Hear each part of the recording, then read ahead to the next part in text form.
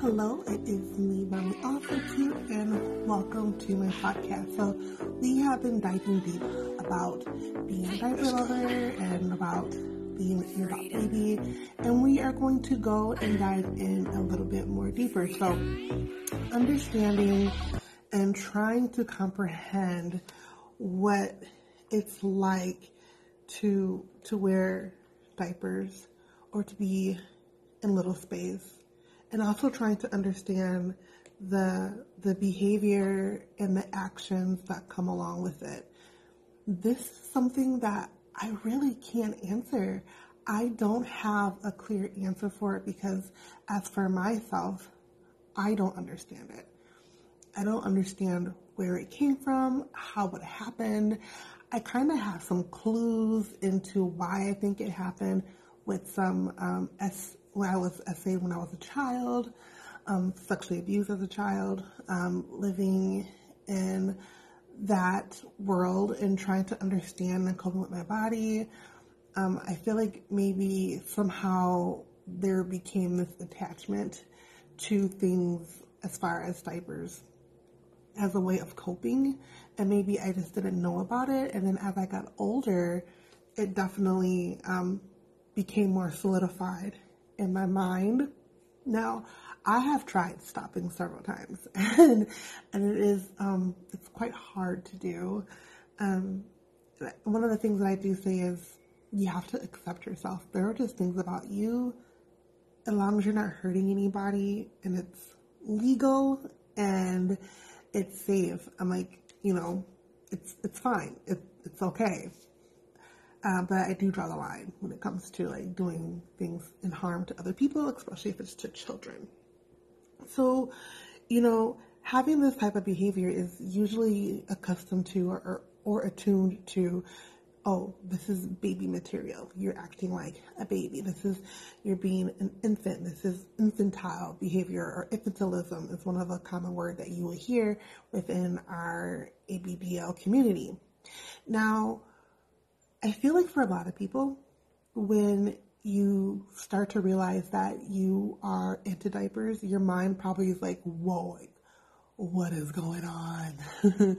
And then I feel what ends up happening is around that adolescent stage is when you see a lot of people, or even hear about a lot of people in the lifestyle, who say that this is when they started to realize that this was something that they enjoyed, found comfort in, or figured out it was a way that they could cope. And some of those behaviors are, wearing diapers, wetting, messing, things like that. I think that's how people start off. And then as they grow a little bit more or learn more about the lifestyle, you will start to find out that some people add more things into that lifestyle. For those who indulge more into being an adult baby, they will probably pick up bottles, pacifiers, wanting to wear ABDL clothing, experimenting with that. And as they probably get older into their adulthood, thinking about trying to find caregiving relationships where there are other people who enjoy caregiving for adult babies or mistresses or doms in that way.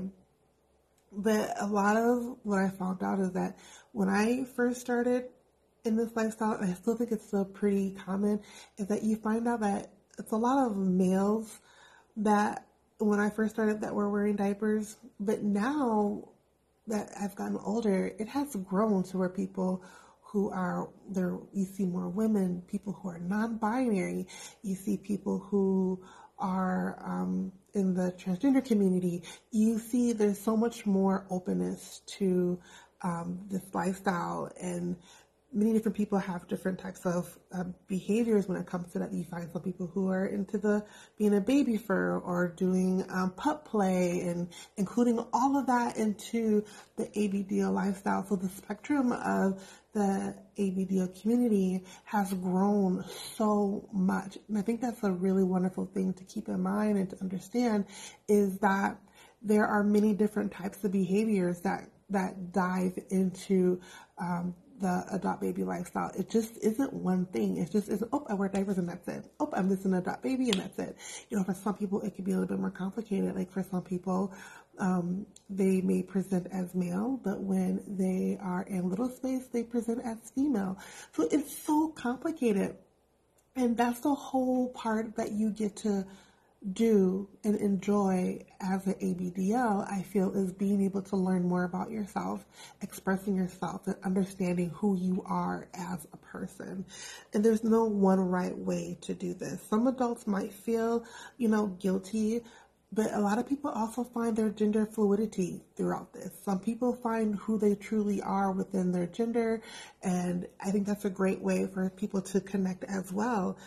It's so complex and so beautiful when you think about the whole ABDL lifestyle that it is truly like a little rainbow that we have within our community, because so many people are connected to it, so many different people with walks of life. And I think that's the biggest takeaway from this, is understanding that you're okay to be who you are, and expressing yourself and finding out who you are is the best way to do. I hope you enjoyed this podcast, and I can't wait to do another one.